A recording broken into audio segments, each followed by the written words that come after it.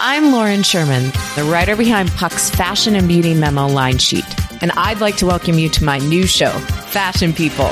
On every episode of Fashion People, I'll be talking to insiders about the stuff we're all whispering between the press releases, from M&A rumors to celebrity stylist dish to the future of legacy media. Be sure to follow and listen to Fashion People, a presentation of Odyssey in partnership with Puck, available on the free Odyssey app or wherever you get your podcasts. Today's episode is brought to you by Shame on You. Imagine interviewing your exes for the world to hear. Well, guess what? That's the sort of thing that happens on the Shame on You podcast. Shame on You is the pod where two best friends work to eradicate gay shame by interviewing gay men from all walks of life. A great episode to start with is Adrian the stripper, with whom one of the hosts went on a date. Shame on You is the fastest growing gay podcast in the world, so check it out. Now on with our show. Welcome to Unhappy Hour, the show where we bitch about all the things we love to hate every single week. I'm your host, Matt Belisai.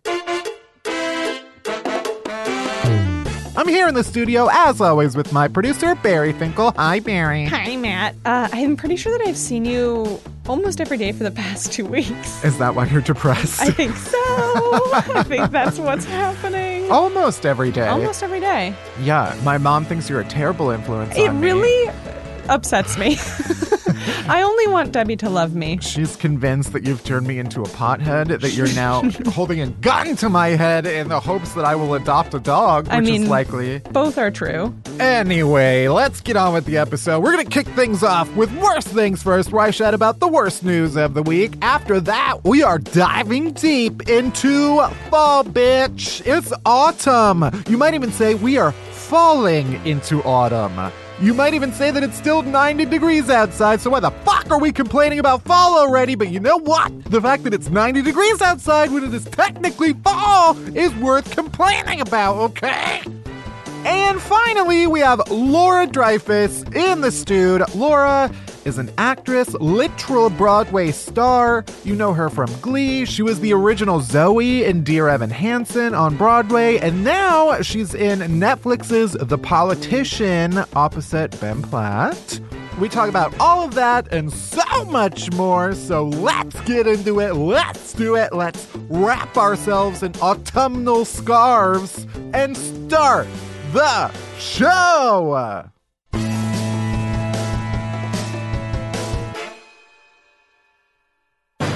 All right, worst things first. Let's talk about the worst news of the week.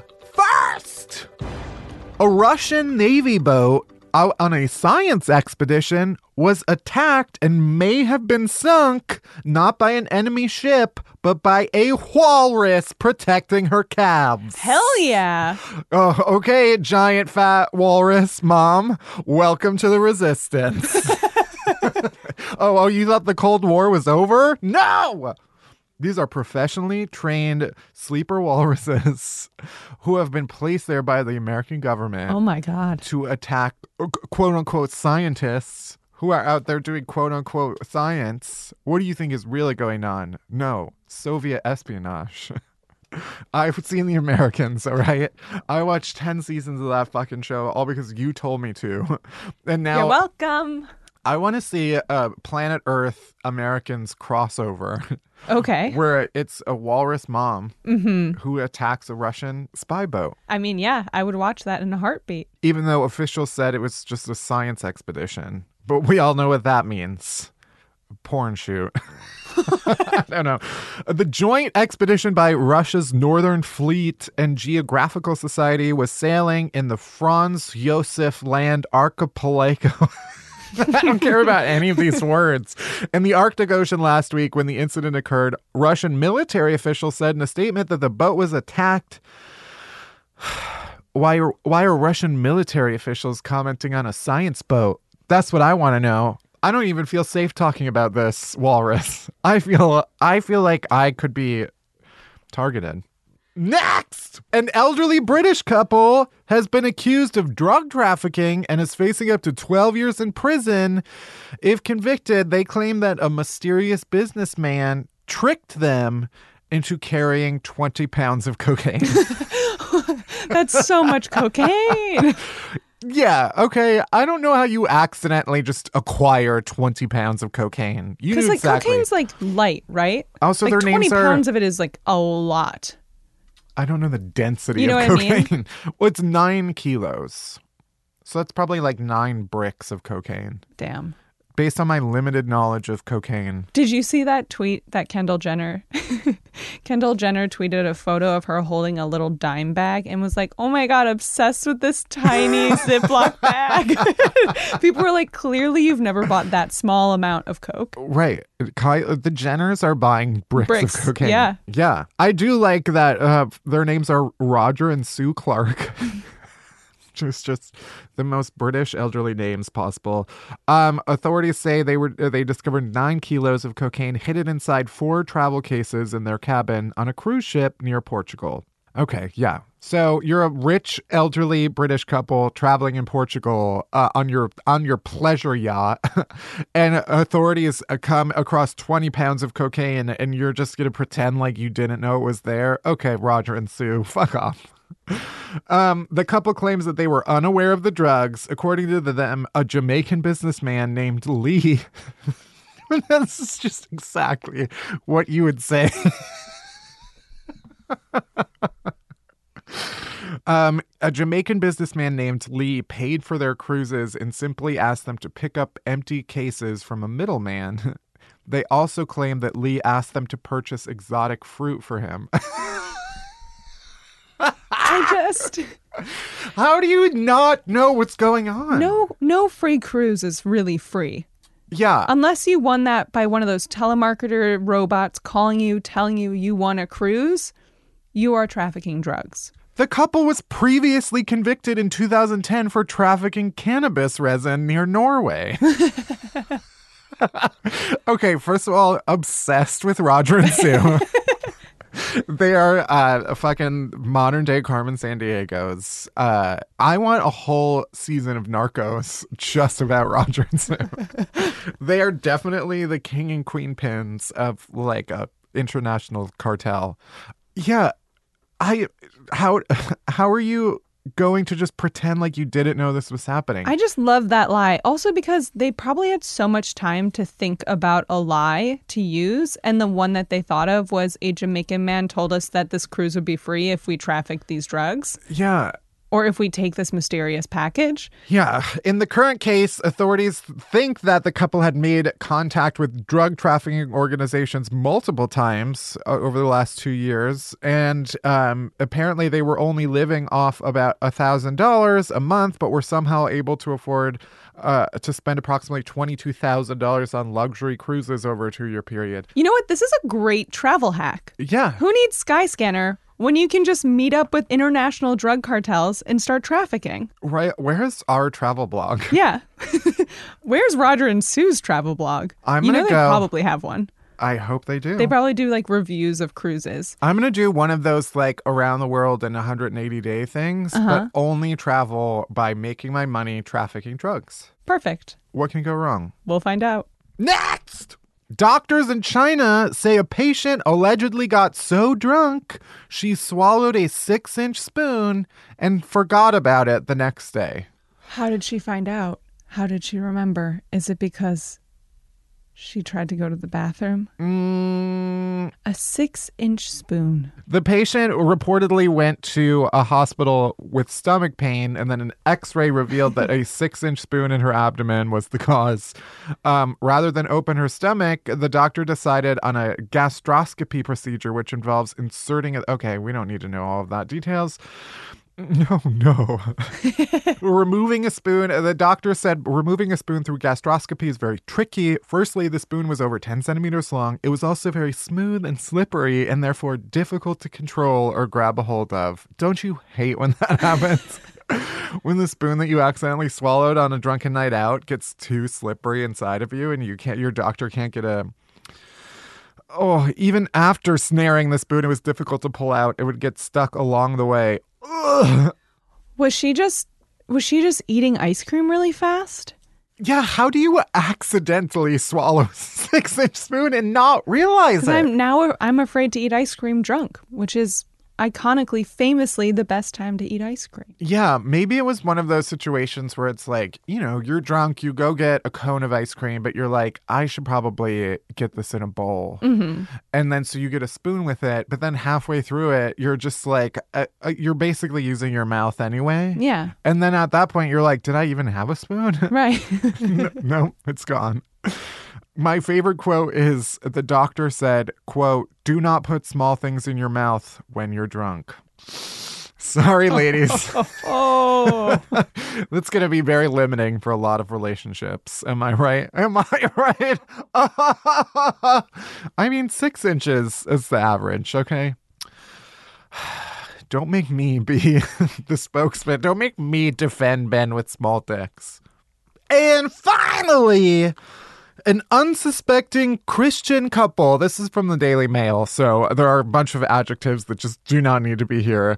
An unsuspecting Christian couple adopted an adorable little girl, believed to be 6 years old, only to discover that she was actually a 22-year-old adult sociopath masquerading as a child. That is basically verbatim from the Daily Mail. I would not choose most of those words myself. Yeah. And this is literally the plot of the 2009 film The Orphan. This is all playing out in real time. This girl's from Ukraine. You thought there's some crazy news was happening in Ukraine even without this. Oh, topical. But this is the weirder one. I just want to preface this by saying this is a complex story. There's a lot that we're not going to be able to get into. There's debates about whether she's actually 22 or she's actually was a child. There's a lot. There's also like they were charged with being neglectful parents. There's a lot happening here, but we're just going to stay on the surface. You can do your research if you want to go deeper into it. Yeah, I'm basically going to drunk history this story. Do it. In that I skimmed an article about it, and I'll try to recount it. But basically, this couple adopted, they're like foster parents. They'd fostered a bunch of children before. They were featured on 60 Minutes for another child that they adopted who turned out to be like a genius. They adopted him? I thought that was their child. Or it was their actual child. It was their child. But they do. I think they'd fostered other children, perhaps. Okay. I know this was an emergency adoption. Right. So this was an emergency adoption where they had like less than a day to like go to a place, like sign the papers. And then they get this girl who they were told was a Ukrainian-born 6-year-old who suffered from a rare form of dwarfism. So she like couldn't walk, apparently. Right.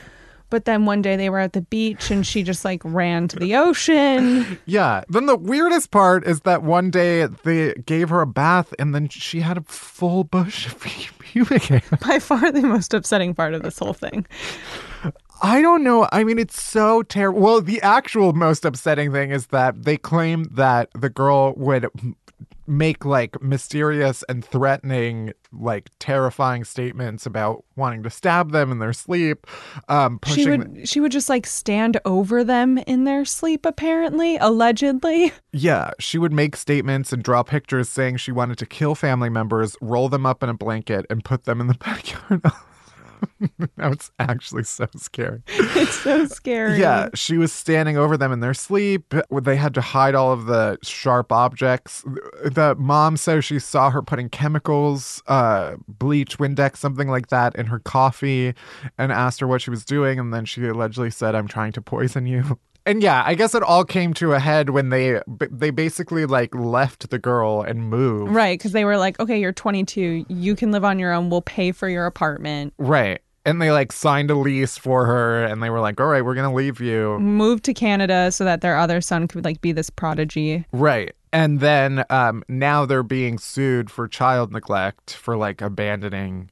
Yeah. And there was one doctor who I guess did like a bone density test and it claims that the girl was actually a 22-year-old woman. because of this like rare form of dwarfism, you couldn't actually tell what her real age is.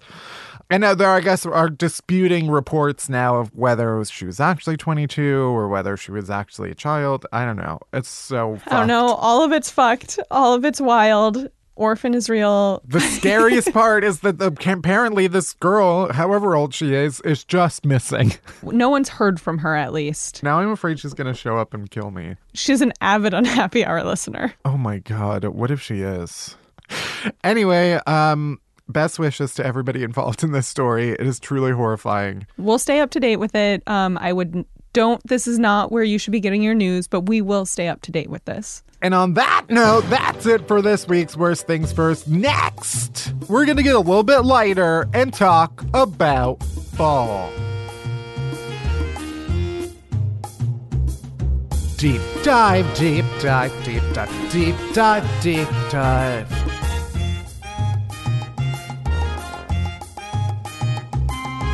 Deep dive, deep dive, deep dive, deep dive, deep dive. All right, well, it's that time of year again. The chunky scarves are out. The autumn boots are strapped on. The pumpkin spice is being ground from the pumpkin spice tree, or however pumpkin spice is made. Actually, I looked it up. Do you know pumpkin spice is just a mix of a bunch of other spices? What? It's not even made of pumpkin. It's just the spices that go into a pumpkin pie. We are all fools. So it's what British people call like mixed spice. It's like cinnamon, clove. There's ginger, probably clove in there. Yeah. and nutmeg. Who knew? Did everybody else know this?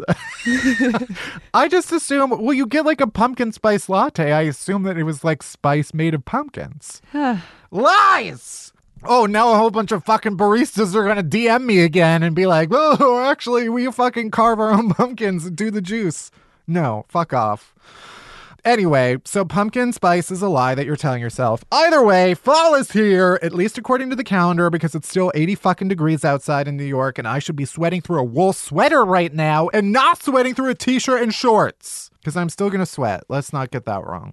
So, as is my annual tradition, let's get into it. Reasons fall is the worst. First,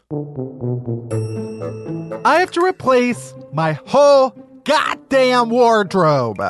I finally got used to wearing shorts in public, and now I gotta trudge out all of my long sleeve shorts, aka pants. You know how much longer it takes me to get out of pants at the end of the day compared to getting out of shorts? Hours. Hours it takes me. There's so much more tugging. There's so much more pulling. I have to break for my breathing exercises. You know what you gotta get? What? You gotta get zip-offs. Zip-off, zip-on. Absolutely not. Do it. Do it. You can even do double zip so you can do it like a capri length for the transitional weather. And serial killer from Iowa? Maybe. I will never wear zip-off pants. I think I wore zip-off pants once in my life. And it tore my family apart. So apologize.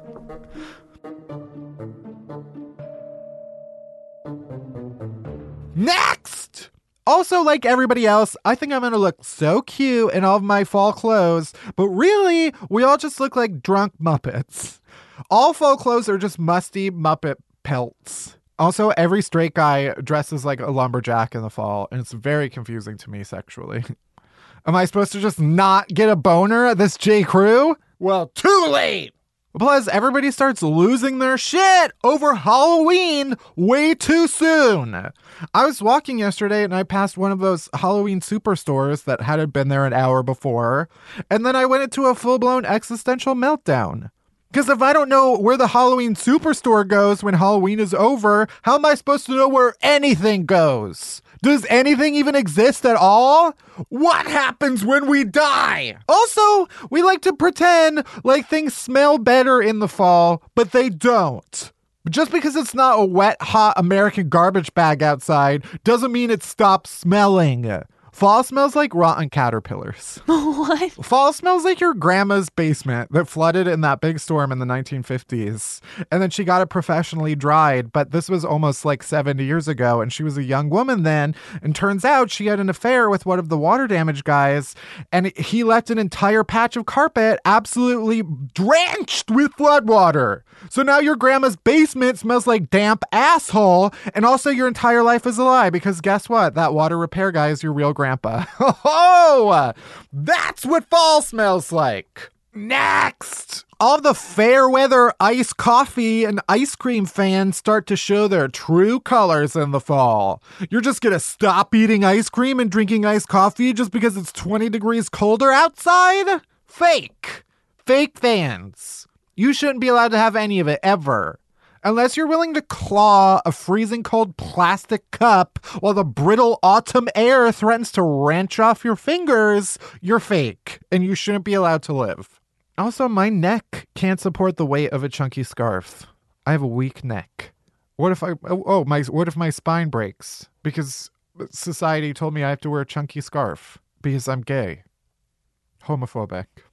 And everybody is too pale in the fall, and that's my thing. You're taking my thing from me by not being tan the entire winter and fall. Racist.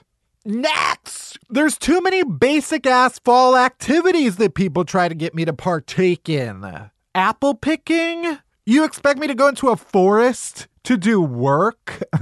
The only job I'm doing in a forest is a blowjob, okay? Whoa. That's what forests are for.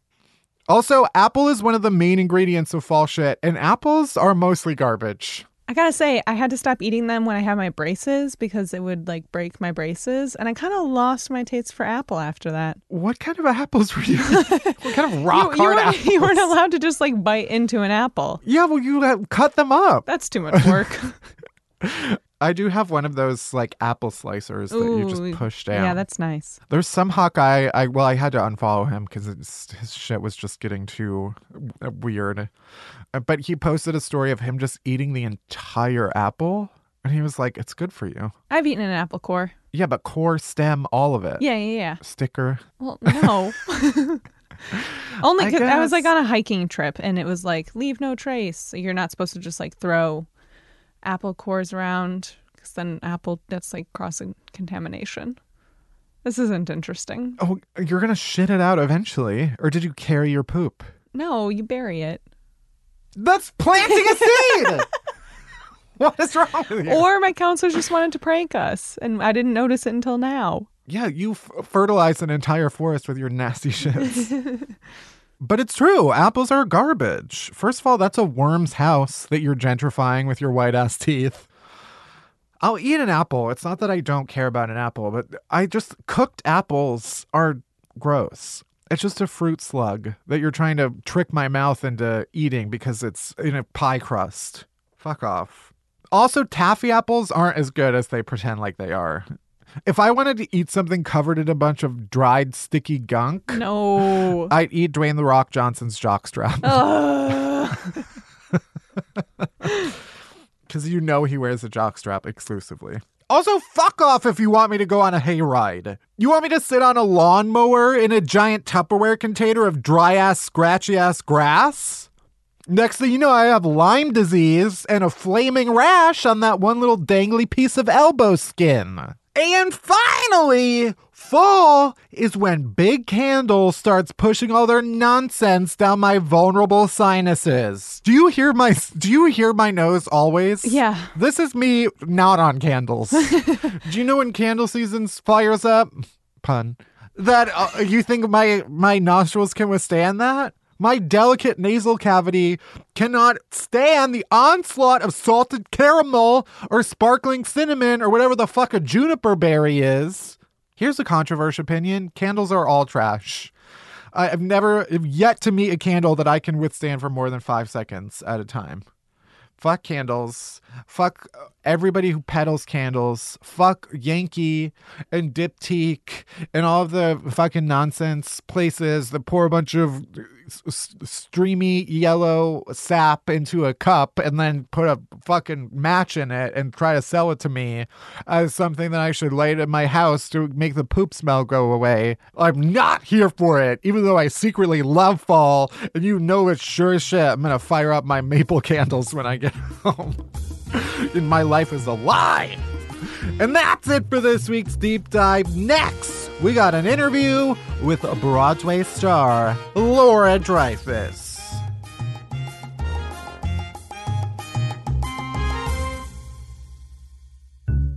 My guest complainer today is actor, singer, sensation Laura Dreyfuss. You've seen her on Glee. She was the original Zoe on Broadway in Dear Evan Hansen. And now you can see her in the Netflix original series, The Politician. Welcome, Laura. Hey! How's it going? Oh, it's great. Good, good. We like to start things off, as always, by asking you, what is one thing you hate that everybody else loves? I've been so nervous about this because I know there's a perfect answer and I can't think of it. But there is no perfect answer. Honestly, my answer probably changes day to day. I think I hate... I hate when people jog at stoplights. Yeah, jogging. They're jogging in place at stoplights. I'm seconds away from becoming that person. Well, I'll never jog. No, there's no reason I would ever jog. I don't for see any the reason. point. But especially jogging in place. But jogging in place at a stoplight. What are you trying to prove? Yeah, your body will continue. You can pick up where you left off without having to stop. Take a breath. I like that. I like Okay, that. cool. Yeah, Pressure's off. I have an Apple Watch, not to brag. Wow, flex. But I do have an Apple Watch. And sometimes I like when I see like hot guys that I follow on Instagram post their like Nike runs and it like tracks your run. Have you seen that? Yeah, I know it exists. It yeah. like maps it out. Some people will like, run in the shape of a penis and then laugh at it. Oh, clever. Yeah. I follow a lot of really mature people. Yeah, sounds like it. Classy crowd. So I started doing that just for like walks because I was like, I'm not going to jog, but I still want the joy of being able to see my path. And it does it like buzzes when you stop at a corner. Because it's like, we're not counting this because you're stopped. Wow, so Apple Watches are pro jogging in place. I feel like it's actually pro not jogging in place. Because it's like, all right, we're stopping now and we'll pick up once you get going. This is a healthy pause. Right. Yeah. So. Okay, Apple's onto something. Maybe, yeah. We're in the same camp. I guess so. Apple Watch officially anti-jogging in place. Have you ever unintentionally made a shape on your walk? No. I feel like now my shape is mostly motivated by avoiding like Times Square. Because sometimes I like inadvertently will like make a turn and just like, all right, I'm committed to this path. And then I will walk right into Times Square, which is just like, it's not like I don't know where it is. I know it's there. You don't need to go there unless you're seeing a show. Yeah. I know. I mean, being a person of Broadway, yeah. I imagine that you encounter Times Square more than the normal person. More than anyone should. Yeah. Yeah. It does seem overwhelming to have to go there on purpose more than like once a month. I hate the way it makes you see people. Because you stop seeing them as people and it becomes more like a video game. Right. And I don't think people realize this, but on Broadway, if you are late more than 3 times, and when I say late, it means like past the minute. You have to be there on the dot. On the minute. So if you're late, you get fined like $70 to $150. And as an actor? Yeah. Yeah. And some stage managers are a little more lenient than others, and some are very strict about the rule. It's like an equity rule. And so when you are on your third late and you're getting through Times Square and there's like just tourists stopped in the middle, you have to like elbow people because in your mind you're like, you're costing me $150. But it's really stressful because, yeah, there's still people and they should enjoy Times Square for the first time because that's magic. I guess so. I think maybe it's like Disneyland where if you go as a child, there's something like majestic about it. But then you go as an adult and you're like, all I see is trash and urine and like it's not. Disneyland? This applies to both Disneyland and Times Square. Yeah, I don't know. Now I just have never. There's Elmos everywhere. Right. There's just like a crusty off-brand Elmo. I got catcalled by an Elmo. That ruined my childhood. Yeah. Was it in the Elmo voice? Yeah, no. Sadly, it was like this really husky, like, hey, baby. That's worse. That's definitely worse. Is that what you want? Yeah. Anyway, on natural. that joyous note, yeah, let's talk about you. Cool. Can't wait. Where did you grow up? New Jersey. And what were you like as a child? Were you always like a theater kid?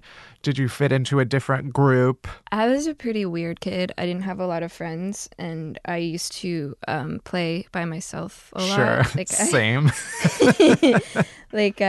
I have this specific. I also had like really big glasses and a lisp, and I used to play in the playground by myself, and I was a raptor because I was really into Jurassic Park, and so I would run around with my raptor claws and I'd be like, "Wah!" like making raptor noises, and nobody was playing with me. I was just off in the corner doing this. Right. And I remember like one girl coming up to me and being like, one day I was a different kind of dinosaur, and maybe she could tell by my gait, but she came up to me and was like, "Are you not a raptor today, Laura?" And like now looking back, I know she was making fun of me, but in the moment I like honestly answered, "No, today I'm a duckbill." And like ran off in my duckbill manner. Yeah. Right. Yeah. So, no, I was a weird kid. I didn't have a lot of friends. And then I joined theater. Yeah. And then it was that like, oh, everybody else is a weirdo and I found my tribe? Yeah, or... well, I think theater people and artists in general just tend to be yes-anders. Yeah. And so everyone just says yeah to the weirdness and doesn't make you feel ashamed of it. True, yeah. And so that's sort of how, I don't know, that's how I think theater forms a community. You just feel like you're accepted for who you are. Yeah, yeah. And it's always weird to me because I don't know that many theater people, but I get that sense from the people I do know. But at the same time, in my mind, it's still like, oh, you're all the like beautiful, like talented people who I like would not have been friends with in high school. That's so it is funny. Weird. It is, yeah. I see it as the opposite. I see it as all the weirdos who had like weird relationships with their parents, and they're like, "Well, I'll just make art." I mean, yeah, that is every artist. When did you start getting into theater? Was that high school or later? I pretty much did it my whole life. Yeah. I have an older sister. She's 10 years older, and she did theater. She's actually in the original cast of Mamma Mia. Nice. Yeah. So when I was 12 or so, I was watching her on Broadway, and also had the same passion. And so it's funny, I think I had this like strange sense where it felt very attainable, even though it's really not. Right. But I think because I saw her do it, it seemed so easy.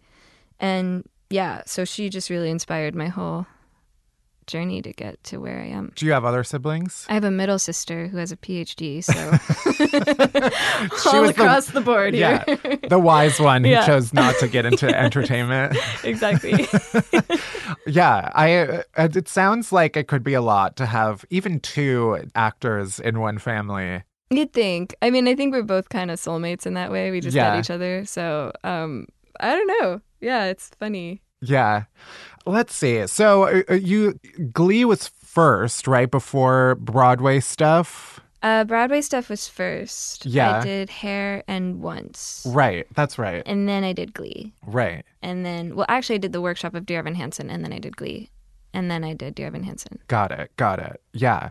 I think I saw Dear Evan Hansen twice. Oh, cool. I think you were in it both times, I'm sure. Oh, cool.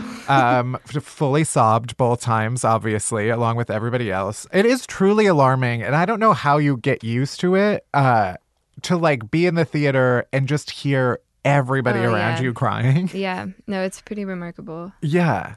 And you did it, I mean... like a year and a half. Right. Yeah. No, it's actually, it's weirdly satisfying. And no, it is like, I think it's cool to like be able to share that same emotion with so many other people, but also, to be able to like, everyone's coming in one mindset and then leaving in another. And then that's because of something that you did. Yeah, it's like my version of church, I think. Like theater has a tendency to just like make you feel and you are transformed by the end. And it's like the amazing thing is that you're only existing that singular performance. Right. We were talking a little bit about this before we turned the mics on, but the reference was when an Amber Alert goes off and like everyone's phones goes off in the middle of a performance. So scary. Yeah. I just think about like as a comedian, if something happens in the audience, like I'm there, I can engage with it. Yeah. But as an actor in a play or a musical, you can't really.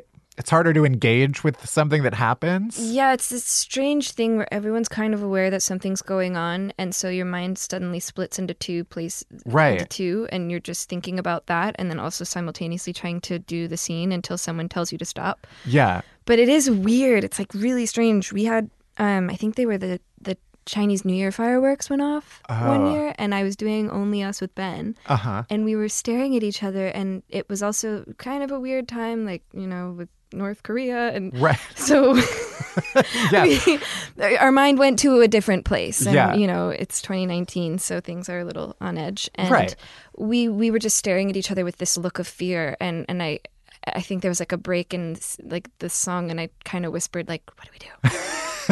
And like we continued on and realized like when we got off stage it was just fireworks. But it is that weird moment where you're like, well, I mean, we might all just die, so I guess we'll just keep going. I don't know, what else can you do? Yeah, it's good to know kind of what you would do in that situation. Yeah.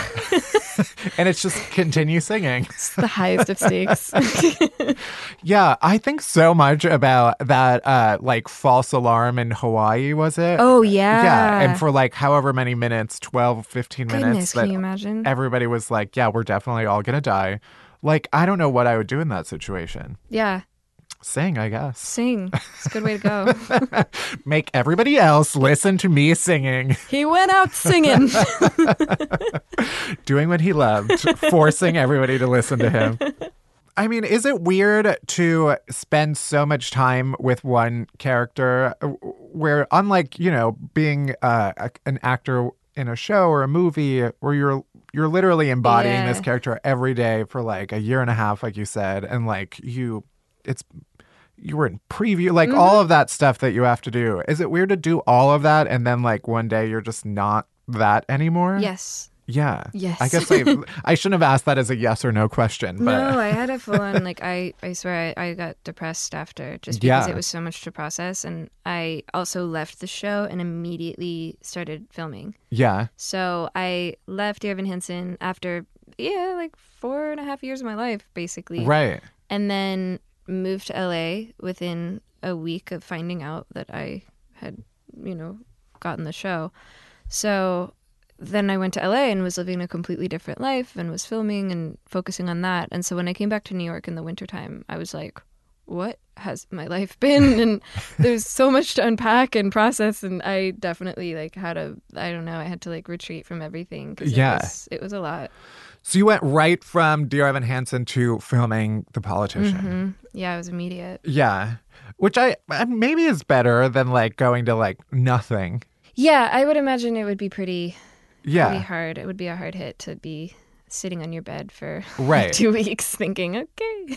But you'd done TV before. So, I mean, how is this sort of... Yeah, the whole idea of getting to create a character and not really knowing where it's going is really exciting. And also having less time with the material. Yeah. Because with theater, you've been, especially with a show like Dear Evan Hansen, because we've workshopped that, we've done multiple productions. And so by the time we got to Broadway, we all felt so comfortable in those roles. And we were living with those words for so long that the Zoe that I was doing in DC was completely different from the Zoe on Broadway. Like, it was just that time and experience with it. So yeah, moving on to TV, it's like you have to throw all of that out the window and just like go off of your first instinct and trust that that's going to work and not really care. Like you have to care a little less. Yeah, great. Now it's on camera and it's out. It's going to live Netflix. Forever and my grandchildren can see it and it better be good. Well, yeah, the world will be gone in like 10 years that's anyway, true. so I think we'll all be fine. Manhattan's going to be underwater, so. I binged all of The Politician yesterday. Oh, wow. I got to see, well, by the time people hear this, it'll be out. Oh, but I binged binged it all yesterday. And yeah, I mean, you I think? loved it. I will watch anything Ryan Murphy makes. It's just like so campy and ridiculous, like yeah. everything It's and like absurd. colorful. Yeah, the story is a little like wacko and like goes a little bit off the rails at some point. But it all comes back, and yeah. So I guess for people who haven't seen it, tell us about your character. So my character McAfee is Peyton's Ben Platt's character, the lead role of the show. She's kind of his right-hand woman and his campaign strategist. Right. So yeah, she's like just trying to get him to the White House. Yeah. But it's high school. Yeah, I guess the like plot in brief, without giving anything away, is that Peyton, Ben Platt's character, is running for student body president in the hopes of one day becoming the actual president. Yeah. And this is like very important to him. But I love how it's like, this is true for almost every Ryan Murphy show, where it's like, it's just understood that like we're all buying into the fact that these are the highest stakes possible from the beginning. Yes. And everybody is treating it like it is the most serious thing. And then like there are real world, like shit goes down. But yeah, it's just like, it is so fun to watch. And it like doesn't feel like I'm watching 8 hours of television in a row, even though that's exactly what I did. Yeah, it moves very quickly. Yeah. One of the greatest scenes is you and Bette Midler, which seems very exciting / nerve-wracking. Oh my God, I want to hear everything about that. It was the coolest day ever. She's just like a force. Like, it's amazing. Like, she walks into a room and everybody just changes. Like, even like how they sit, like it just becomes different. And it's just like her presence that she brings. Yeah. And that day was just, oh man, we were all looking around at each other, just like eyes wide, couldn't believe it. And she is the best. Like, she's an actual queen. And just, it's amazing. Like, we were just like running our lines kind of to like get the feel of it. And then we were doing like a little rehearsal, and she was just kind of like doing her scene. And then all of a sudden we started, and she just like became this incredible character. And it was like these like eyes are just like boring into mine, and it was like this really amazing feeling of like oh man, I feel like I left my body a few times. Yeah, it was really cool.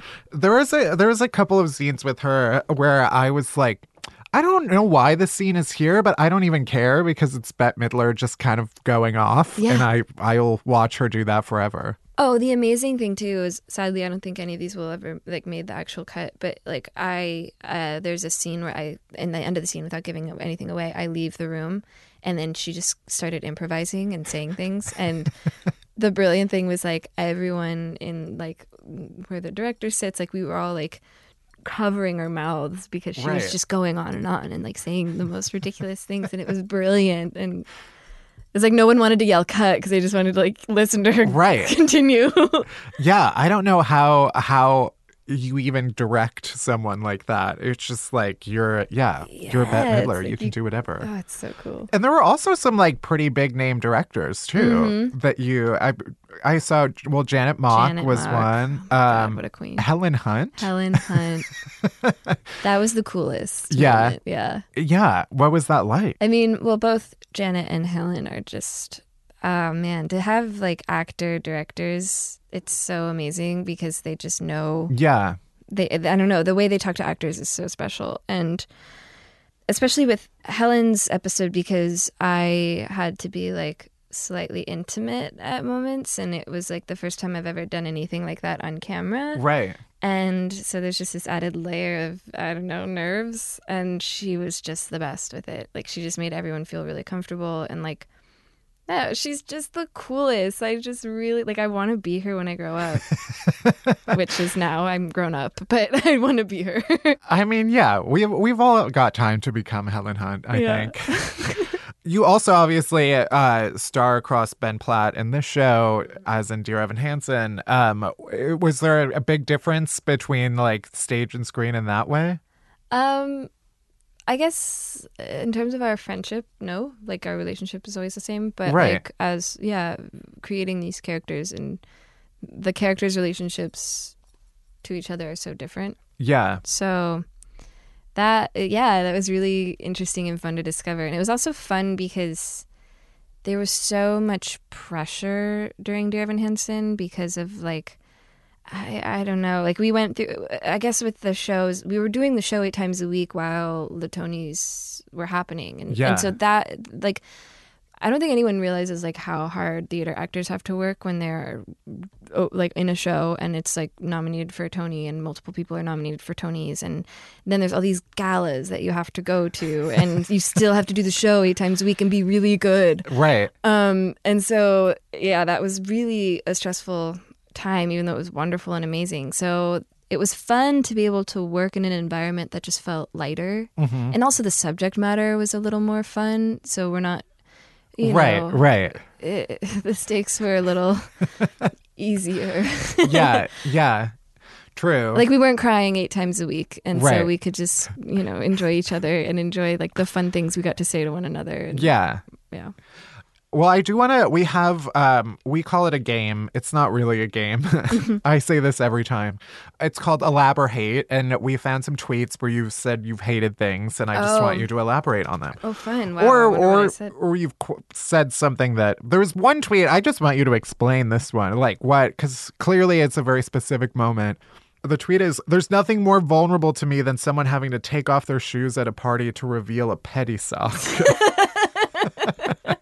Clearly you were at a party and this happened. You know that awkward moment when you didn't expect to take your shoes off? Right. And you're wearing the very small, like, no-show socks? Mm-hmm. They're very vulnerable. I see it. So when someone in this tweet is you. Yes. Yes. I thought this was like a judgmental tweet about someone else. But I've also seen others. I've also seen others have to do the same. Right. And it's very unsettling. Yeah. Because the sock, they're no-show socks for a reason. Right. They're not supposed to see the secret. Socks. They're a secret sock. I do feel the need to apologize whenever I like take off my shoe and I'm wearing a no-show sock and I'm like, sorry. It's shameful. We're like, yeah. It's something about it. It's very vulnerable. I mean, how many parties are you going to where you're taking off your shoes? It's not so much like someone's demanding that I take off my shoes, but like you get there and everyone's shoes are off. And you're like, well, I'm not going to be the asshole wearing, Yeah. There's no more shoes. pressure to me than that moment when you arrive at someone's apartment who you've or house that you haven't been to. It's like that Sex and the City episode when she takes off her Manolos and someone steals them. Right. And she's like, you owe me Manolos. And I mean, I think it's fully ridiculous, though, to have a party and to make people take their shoes off. I mean, you have to accept that like things are going to get dirty. Yeah. Just clean the house. Yeah. I do think a lot about like what wearing my shoes in my apartment. Like I take my shoes off. I'm not like wearing my shoes around my apartment. Right. But like if people are over, I don't care. And I've definitely walked everywhere in my apartment with my shoes off. All like 600 square feet. I think if you are going to invite people into your home, you want them to feel as comfortable as possible. If you are going to be a host, you should make them comfortable. And if they want to keep their shoes on, you let them keep their shoes on. And you deal with the consequences. I mean, don't put your shoes on like my table. Yeah. But like, I don't care if they're everywhere. Yeah, like don't go stepping on my pillows, right. But I do think a lot about like, especially when I'm walking on the street and then, I have my shoes on in my apartment. I'm like, oh yeah, everywhere I've ever stepped is you now can't think in too my hard apartment. about it. Yeah. It's all making us stronger inside. Yes. My immune system is impeccable. Okay, now moving on. Another tweet. We live in a divided country right now. People who hate Taylor Swift and people who love her. Mm-hmm. I can guess where you land based on your other tweets. Based on my recent tweets, yeah. You are pro Taylor Swift. I am. Yeah. Yeah. I'm not anti Taylor Swift. I'm into her. This last album like really changed me. Like I was always kind of like into her. I was like, Taylor Swift. I like a lot of the songs that she's like. I really loved her earlier stuff, and I loved 1989, and then I loved Delicate, and then this album came out, and I can't stop listening to it. I need to do a couple more like listen throughs. There are definitely songs that I'm into. I feel like Taylor Swift for me is one of those where at first I'm like. Oh, yeah. And then slowly. She's polarizing. Yeah, she is. Especially, you love her, you hate her. Yeah. Case in point. Yeah, I will never forgive her for allegedly dating Harry Styles. Oh, yeah. allegedly. Right. I mean, I don't know. I don't know what their true relationship was. Mm-hmm. I also passed Cara Delevingne, or however you say her name, on the street yesterday. Oh, wow. Another alleged mate. Harry Styles. Yeah. I'm really going through them. Who's next? I don't know, but now I carry a knife. I'm going to end up in jail. Take them out. Now we're getting into some older tweets. Oh, God. This Oh, is, no. I bought a zebra print rug. I think I hate it. Yeah, I did. I hated it, and it stayed in my closet for years. It was just a zebra print rug, right? I don't know what I was thinking. I thought it would be chic, and it wasn't like an African like chic zebra rug. It was like a shag rug. Like it was like straight up from 1976.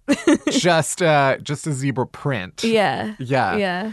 I had a friend in college who was very wealthy, and I went to his house once, and he was like, "Yeah, that's a zebra rug," and it took me a second to be like, "Oh, that used to be an actual zebra that is now in your theater room that we're sitting and watching some dumbass show in." Kind of creepy. Yeah, I mean, any fur rug is a little weird. Yeah, I think any animal skins or like animal heads. Yeah, that I can't get behind. I'm not into. Right. A fur coat. You love a fur. I don't want to go on record. PETA will get mad at me. Yeah. Because someone from PETA has to listen to every podcast, and they will. Oh, I'm sure they're everywhere. Yeah, they will attack me. I mean, I am a vegetarian. Yeah. So it would be pretty contradictory if I just walked around in a fur. Just walk around in an animal skin and say, "Don't eat burgers." There was that week where Beyonce went vegan, and every day she was photographed wearing like leather fur, a pepperoni pizza outfit. I didn't even realize. Which is like, okay, she can do whatever she wants. What she wants. Yeah. If I were like a cow, I would say I would gladly murder me so Beyonce can wear me. Yeah. That's what I'm saying. I would feel the same. Yeah. I'd give my life for Beyonce. Like, you can make leather out of me right now, and I would let Beyonce wear me. I never felt more judged than when my delivery order arrives and it has 2 forks. This happened to me recently. It's a weird feeling. Every time. I'm like, no, this is clearly not enough for 2 people. No. I sort of lost the sense of having, feeling like I need to convince the delivery person that I am with someone else. I've recently given that up as well. I used to yell up to people when I would answer at the door and be like, "It's here." There's no one home. Yeah, I don't think that's necessary anymore. I'm like, you know what? Even though I see this person more than most other people in my life, it doesn't matter. I've even gone to the lengths of being on the phone with them while I'm ordering and then saying "Is that good? Is that good?" to somebody who's not in the room. Did you want a side? No? Okay. Yeah. So just the I haven't been that bad. But that is, it's about that's the life of an actor. You're creating a scene in that moment. Oh, that's my best acting. Besides watching The Politician, where can people find you and your work? I think I have music coming out. Yeah. That I've written and yeah. Right. We should talk about that also before I let you go. Yeah. So you are releasing music under your kind of pseudonym, alter ego. Lola Dre. Where did that name come from? It's always been my nickname. My family has always called me Lola, and I'm Auntie Lola to my niece and nephew, and I don't know. It's just I felt like I needed a different name because it's so different from theater, and right. I didn't want people to think that it was the same, and yeah, and it was also just fun for me to make it this fun side indie project. Yeah, so, yeah. And so it's coming out, or it is out? I mean, there's 2 songs or 3 songs now. No, 2 songs, 2 songs out, right? And then an EP is coming out in really soon, I think. That's weeks. exciting. Yeah. That's kind of the first thing like this that you've done, right? Yeah, it was terrifying. The first song I released was terrifying. Yeah. But it's really, really cool.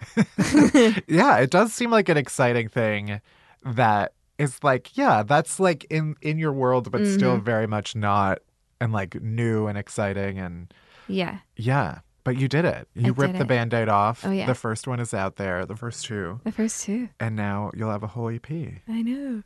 Well, people can check that out. I'm assuming it'll be on all of the streaming spots. And then, where else can people find you? Twitter, Instagram, all of that? YouTube? Is that a thing? Yeah, of course. I'm probably on there. Yeah, no, I guess Twitter, Instagram, Netflix. That's more things that I'm on, so... Maybe an illegal bootleg of Dear Evan Hansen, I don't know. Great. All right, we're almost there. We're almost at the end of the show. But first, our chasers. Chasers are the good stuff that helps all the bad stuff go down easier, starting with the TV we've been watching this week. Barry, what you been watching? I've been watching Dairy Girls. It was recommended by many people, including our producer, Melissa, including a couple listeners. And I've watched the first season. Have you watched it? No, I want to, though. Yeah. Well, here's the thing. They're very short episodes. They're like 20-something minute episodes, and there's only 6 in a season. So very easy to get through. So I watched season 1. It wasn't the way that everyone talked about it. I thought it was going to be like laugh out loud outrageous. It's definitely not that, but I do like it, and it's fun. I've never seen anything set in that time period in Ireland either. So there's a lot of it's like during the Civil War stuff that I like just didn't know anything about. So that's interesting. But what is the plot? It's just like a Catholic high school comedy with this group of friends, and then like one of their British cousin who's a guy who's going to this all-girls school. And it's just like all the hijinks that they get into, and the hijinks are like pretty intense. And it's really fun. And it's like I said, it's very quick to get through, and I've heard that season 2 is even better, so I'm excited to keep watching it. There's 2 seasons. Series. Yes, there are 2 series, yes. Also, we were just Googling it, and this is me being an idiot, but when you said Civil War, my mind went to the 1850s, and you're talking about the Irish Civil War. Irish Civil War in the 80s. The 1990s. Or 90s. Oh, you 90s? Fucking idiot! Oh my God, it's the 90s? That's funny, so much. The way it's... Okay, that makes sense. Okay. Yeah, it's the 90s. Oh, the best part is that now I'm going to be able to do like an incredible Irish accents. I also 100% need to watch it with captions on. Yeah. Don't know what they're saying. But yeah, what are you watching? I am still binge watching The Great British Bake Off and very much craving everything I see. The other day I did order a single piece of carrot cake, which is not even the most exciting thing to order. No. I should have just went all out. I like carrot cake, though, and I will defend it. I like carrot cake. No one in here is saying anything bad about carrot cake. You just had a look in your eyes like God. you were going to question it. So fuck off. Okay. But no, I binged watched. I mentioned this in the interview, but I binged watched all of The Politician on Netflix. Oh, yeah. I got to see it early, but by the time everyone hears this, it'll be out. So I liked it a lot, and I would recommend it. What's your non-TV chaser? My non-TV chaser is a music chaser that I can't believe I haven't used yet, which is that Lana Del Rey's album, Norman fucking Rockwell. Long-time listeners know I love Lana, and it's truly a chaser in the sense that, like, I was having a bad day, and in the evening I was trying to think of something to do to cheer me up, and I was like, you know what? I've listened to this album maybe 100 times already, but I'm going to fucking blast it in my apartment. And I did, and it made me feel so much better. So that's my chaser. What about you? Mine is new underwear. Hey! Well, at first I was like, all right, I've lost some weight. I've definitely gone down a pant size. So I was like, maybe I could fit into smaller underwear. That's not really how it works. But there's a range. I'm pretty much settled on like, okay, my basic bone structure is not going to change all that much. I don't think I'm going to go down that many sizes. Things will fit differently. I think I've mentioned this before, but like I always have had like 1,000 pairs of underwear, but only like 4 of them that are actually like nice. Mm-hmm. They're my formal underwear. Yes. And the ones you wear to galas. Yeah. And I don't know why I just don't have all formal underwear. Like all the comfortable, like elegant underwear that I would wear for a special occasion, perhaps. Why aren't I wearing that every day of my life? Every day is a special occasion. So I just went all out and bought like a bunch. Nice. And by that, I mean like 9 9 pairs a week's worth. But yeah, especially, I don't know, there are small improvements that you can make without spending too much money in the underwear quality department. And yeah, I don't want to be mistaken for some straight person with disgusting boxer briefs that have been stretched beyond belief because they're made of like a polyester or cotton blend.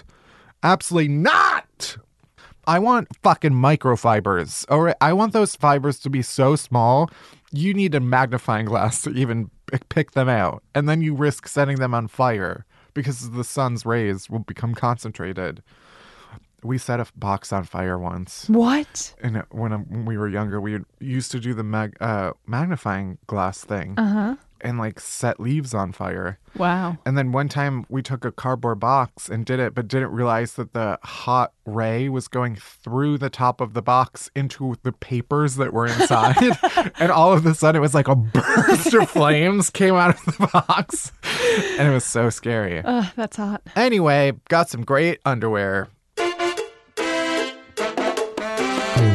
Anyway, that's it. Thank you for listening to Unhappy Hour. You can head to Apple Podcasts, Spotify, Stitcher, wherever you get podcasts. Hit that subscribe button, then rate us and review us, but only if it's nice. I don't want to hear your shit. Unhappy Hour is a production of Pineapple Street Media. It's produced by Barry Finkel, Melissa Slaughter, and me, Matt Belisai. Special thanks to Jenna Weiss-Berman and Max Linsky. Music by Hansdale Sue. You can bother Barry at Finkelberry Pie. You can worship me at Matt Belisai. And you can follow Unhappy Hour Pod on Twitter for all the latest podcast buzz. And that's it. That's everything. Thank you for listening. See you next week. Bye-bye. Da-na-na-na-na-na-na-na-na. Da-na-na-na-na-na.